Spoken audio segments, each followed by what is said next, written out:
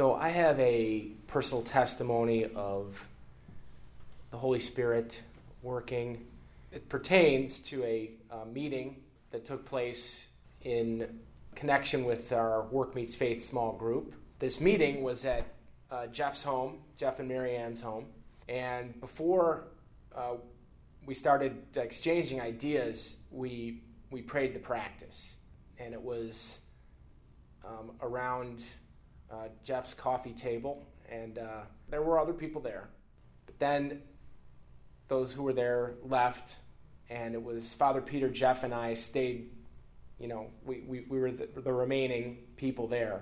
I was sitting in a chair in Jeff's living room, and as we were talking, exchanging ideas, all of a sudden I began to smell roses, and I just started looking around, like for the roses in Jeff's house. Where is this coming from?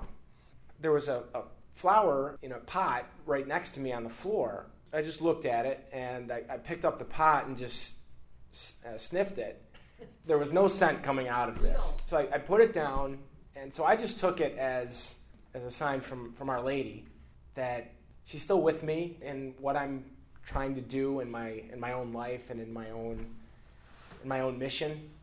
Even though I haven't prayed as I know I ought to be, I continue to ask the Lord to help me to pray more and to help me to put Him first, even though I can get so distracted. So when I had this experience, I felt like it was a sign, a gentle signal. Whether that scent came from somewhere natural or not doesn't really matter to me. I think it was still Our Lady giving me a little gift. That's my little story, and I'm sticking to it.